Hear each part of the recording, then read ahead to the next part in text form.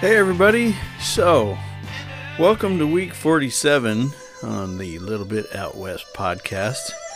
This one this week it's kind of a culmination of a lot of the things that we've been talking about. And the title this week is There Are No Formulas. One of the most frustrating things for me as a young Christian believer was in hearing testimonies of other people who were healed or prospered, blessed. They always tell their tale, and their story gives me hope that, hey, that could happen to me too. And that part is okay, because that's the purpose for the testimony. That's why we do it. But the next step is where I always miss it, and I think most people do. And that's the part about, okay, so what do I do next? So you hear this story that this one person gave this big offering and they were blessed in return. Or this other person, they were kind to people and so they had people be kind to them. Or somebody else, they spoke nothing but the Bible for 3 days and so they got healed. Or they went to Reverend so-and-so's meeting and he put his hand on them, they fell down and they were healed. And so many of us think that the next step is, okay, then I need to do what they did. Wrong. Thomas Paine noticed something about religion that many of us miss, or we're afraid to admit it. He speaks about this issue in his heretical book, The Age of Reason, which is, as I said, it's a book that a lot of people, especially anti-religious people, point this book as being evidence against religion. They think that Thomas Paine was an atheist, which he wasn't. He points out in his book that scripture and testimony is hearsay evidence. He says that it's not proof of something, but it's an interpretation of evidence based on the best guess of the witness, and therefore it's not reliable. Without understanding why this is so, this has robbed many people of their faith, and they've turned their back on religion, believing that it's a lie and a fairy tale. Now, Thomas Paine assumes many things in his writing, and he's ignorant of some things, and so he makes a wonderful case based on the evidence he has, but he's incorrect because of some of the gaps in his understanding. And I would never even dream of disputing his writing in this short segment that we're talking about. But I do want to address this one small area of hearsay. One of the things that Paine is ignorant of is that Christianity, regardless of what it was or has become, was never intended to be a faith based simply on the testimony of a few witnesses. It's not a religion, it's a real relationship with a real person. Without intending to hurt anyone's feelings, I don't want to hurt anybody's feelings, but the truth is that if you don't have a real relationship with a real person, then you're not really a Christian. The word Christian means, literally, one in which the anointing of God dwells. The word Christ means the anointing, the Messiah. To me, this means that faith is not faith unless it's based on something solid and immovable. The word faith itself means to be firmly established, having a strong foundation. Faith is not a wish, it's not a hope, it is bedrock solid belief.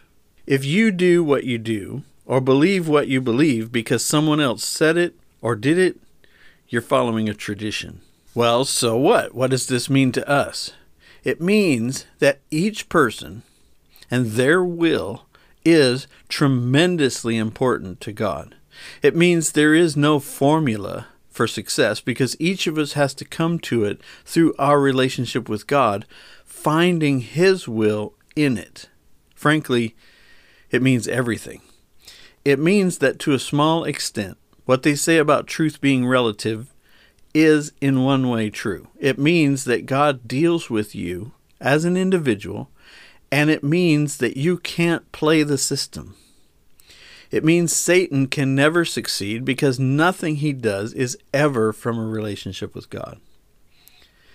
The only formula that exists, or at least that I believe exists, is this: obedience to the honestly perceived will of God is honored by God to the fullest extent that He is able to honor it, limited only by the restrictions we place in His path by our will and the truth.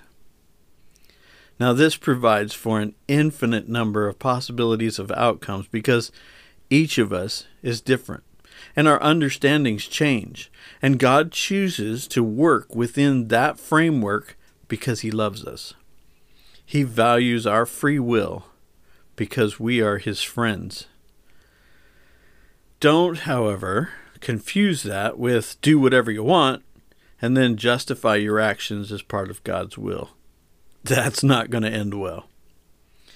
And that's probably a subject for another time, so we'll tackle that later.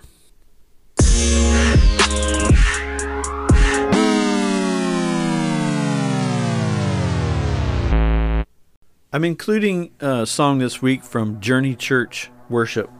This is an album that just recently came out. You can find them on Spotify. I'll put a link in the show notes to their Spotify page and to their website.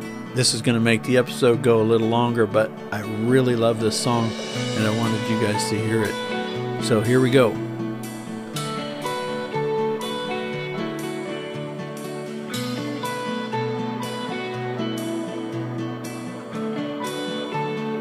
Fire of refining,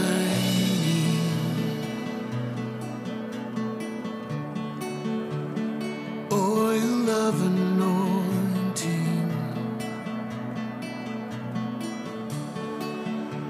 spirit of revival, have your way in me.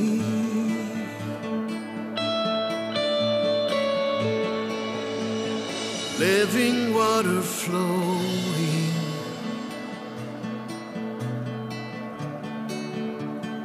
holy fire burning,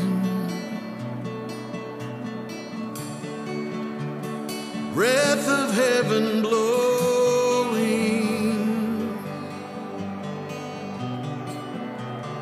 have your way in me.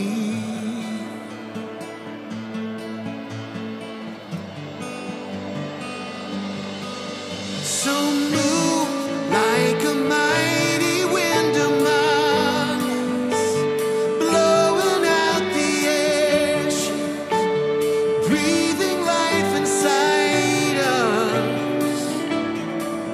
So burn like a holy fire raging,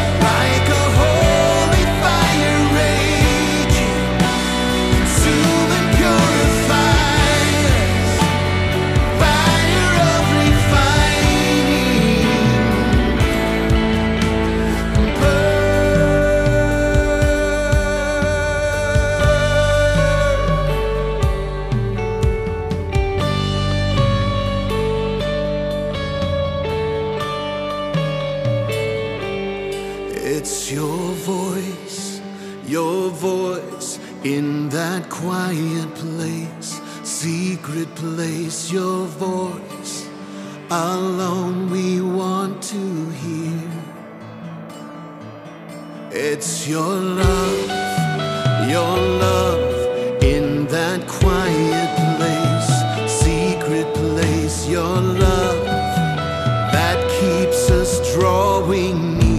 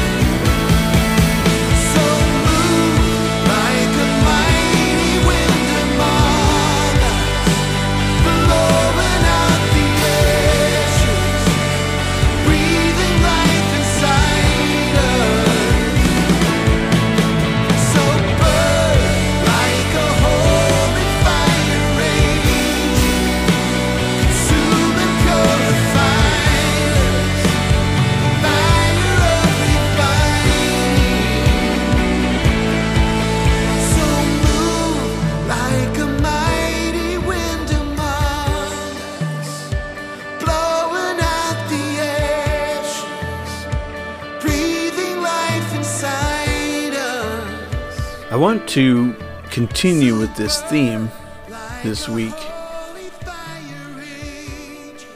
and we're going to talk about how to stay between the ditches in the middle of the road. And of course, we've talked about this at other times during the year. Jesus spoke about the religious leaders of his day by saying that they were blind guides. And he said that if you follow them, they will lead you off the path and into a ditch. That's in Matthew 15:14. So how do we keep from running off the road and falling into the spiritual ditches?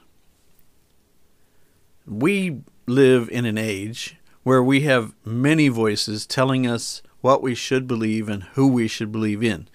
And the majority of us are just trying to live our lives the best way we know how.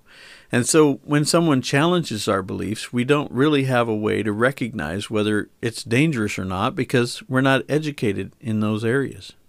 When a teaching comes along that sounds good, we have a tendency to place our faith in the person doing the teaching. And so we just assume that they won't lead us wrong. If we haven't asked ourselves some of these hard questions already, then we don't know how to respond when we hear something that seems a little shady. And some people will respond by rejecting everything that doesn't agree with what they already believe. And others reject everything they already believe because this person said it. But what if there was a way to find common denominators between those ideas? What if there's a way to see how every time one of these fads or heresies comes along, we can see what they have in common with the others? Everything that we're dealing with in the 21st century has already been discussed for thousands of years. But because life is what it is, we can't all be educated about all of these things. I mean, if you are having to make a living and raise your children, do you really have time to explore the writings of Aquinas and Aristotle? I believe that there are a few things that always rear their ugly heads whenever a teaching or a person comes along to lead people off into error. I'm going to show you how to be able to tell when something is wrong and dangerous, even without having to read through all the philosophy of the last 4,000 years. If you want a shortcut that's going to save you a great deal of grief, I think I can help. If you want to spend hours and hours discussing the finer points of Plato, chances are I won't be able to help. My research and my proof is taken from Life and the Christian Bible, the King James Version.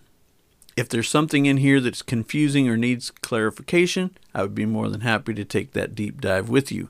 It's my hope that I will be able to reduce these things down to a simple enough form that it won't be necessary, and these ideas will be self-evident for you. If not, you know how to get a hold of me, and you can explain how I'm wrong. So, the first thing we come across is the used car salesman. Everyone recognizes that feeling that you get when someone's trying to sell you something. No one likes that feeling, at least no one I know. No one likes to feel that they're being manipulated. When this used car salesman is talking to you, you should never believe anything he says, even if it sounds true. Just walk away. The reality is that the car he's trying to sell you is never as good as he says it is, and there are other places you can buy cars. He wants you to believe you want and need this car, and that you could never find a better car anywhere else. And you need it today. Unless you are sure that you have all the information and that you can see past the smoke screen, walk away. Eve fell for this guy in the garden when he told her that she needed that fruit to make her wise. What she failed to see was that desperation and need are never good motivation for anything. Oh, sure, some good things have come from that kind of mentality, but the cost is always more than the gain. She also failed to see that she already possessed everything she needed to make her wise. What she thought she was buying was something she already owned. In Jesus' life, there was never a time when he acted as though the end justified the means, or where he felt rushed or panicked. When Lazarus was sick, Jesus was about 3/4 of a mile away, and yet Jesus waited 2 days before going to see him. That's John 11. Someone might say, well, it's different for Jesus because he could raise Lazarus from the dead. But the reality is that if that had been you or me, the only reason we would hurry over there would be to say goodbye, which with eternal perspective is not really that big of a deal. Jesus slept in the middle of the storm. He didn't wake up until his disciples thought they were all going to die. And then they shook him awake and said, "Don't you care?" That's in Mark chapter 4.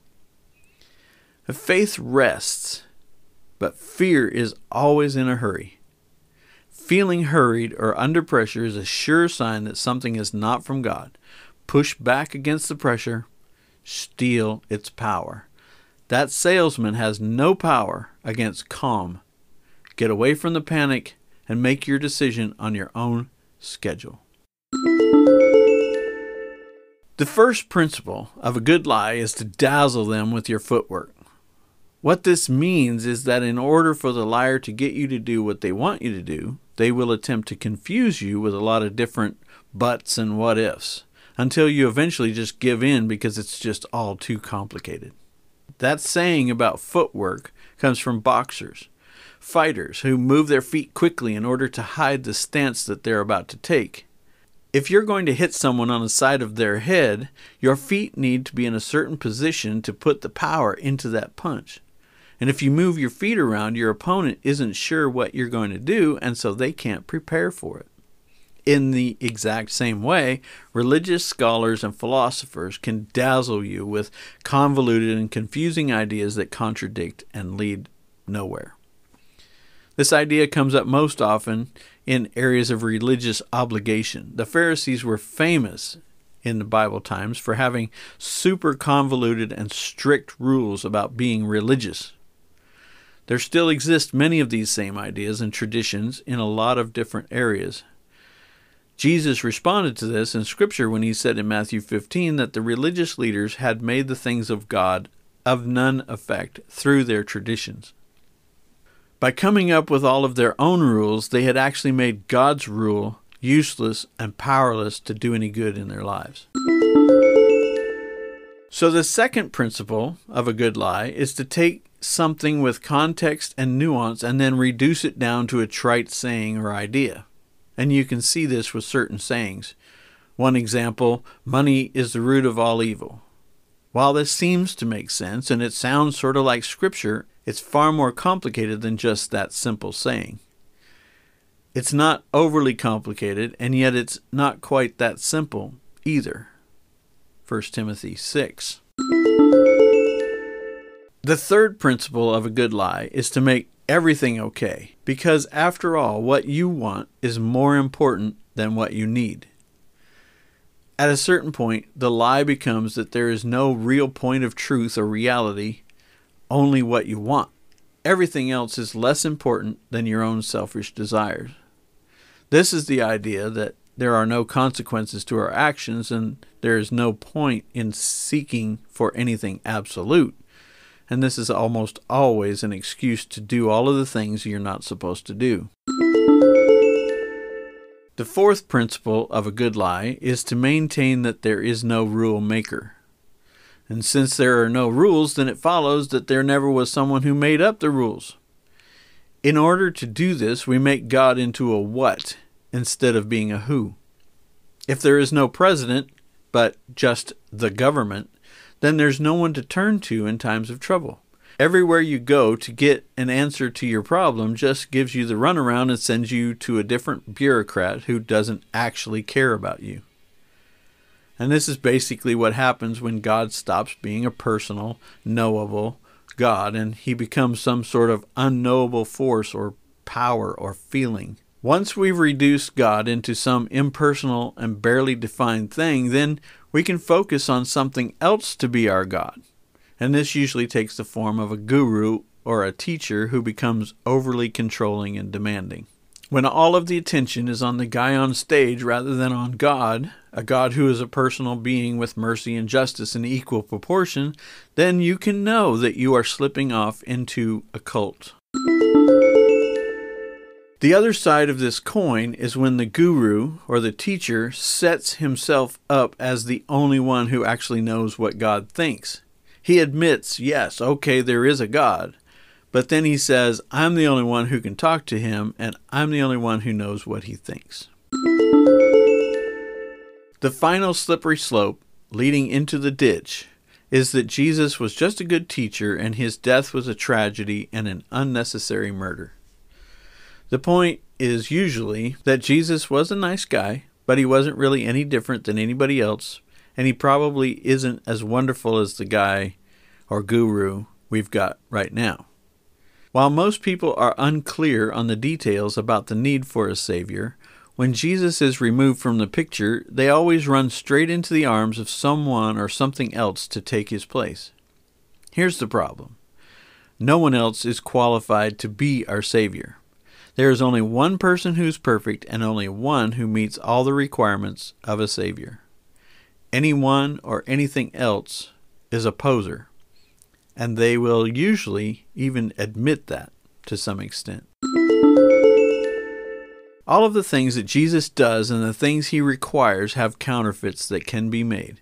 Jesus wants to be our shepherd, leading and teaching us. He wants to be our protector. We want those things too, but then Jesus requires obedience and relationship as well.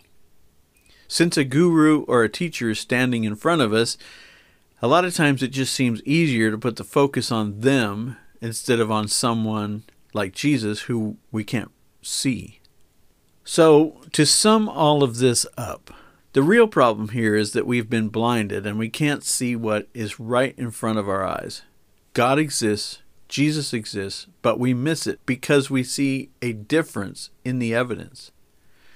Though it's illogical and preposterous to believe that our planet came into being by random chance, it's just easier to believe that than it is to believe that there's a person who's behind all of this and who is behind every process and form. Now, this is because of indoctrination, because of overcomplicated doctrines about rocks becoming people, using unknown quantities of time, millions and billions of years, and a process to disguise the beauty that you can find in every created blade of grass. And then there's the oversimplification of trying to say that all those creations are not created, but rather they are all beings who have taken different forms by random chance, or else they created themselves because they have this inherent godness. And now that everything is God, God becomes the force or the universe, and then we get shuffled along to each new spiritual bureaucrat along our journey towards enlightenment. Since that is lonely and unfulfilling, we find ourselves back where we started, searching for the enlightened one who will guide us into nirvana. And so we go in this never-ending circle, eventually dissatisfied, disappointed, and empty.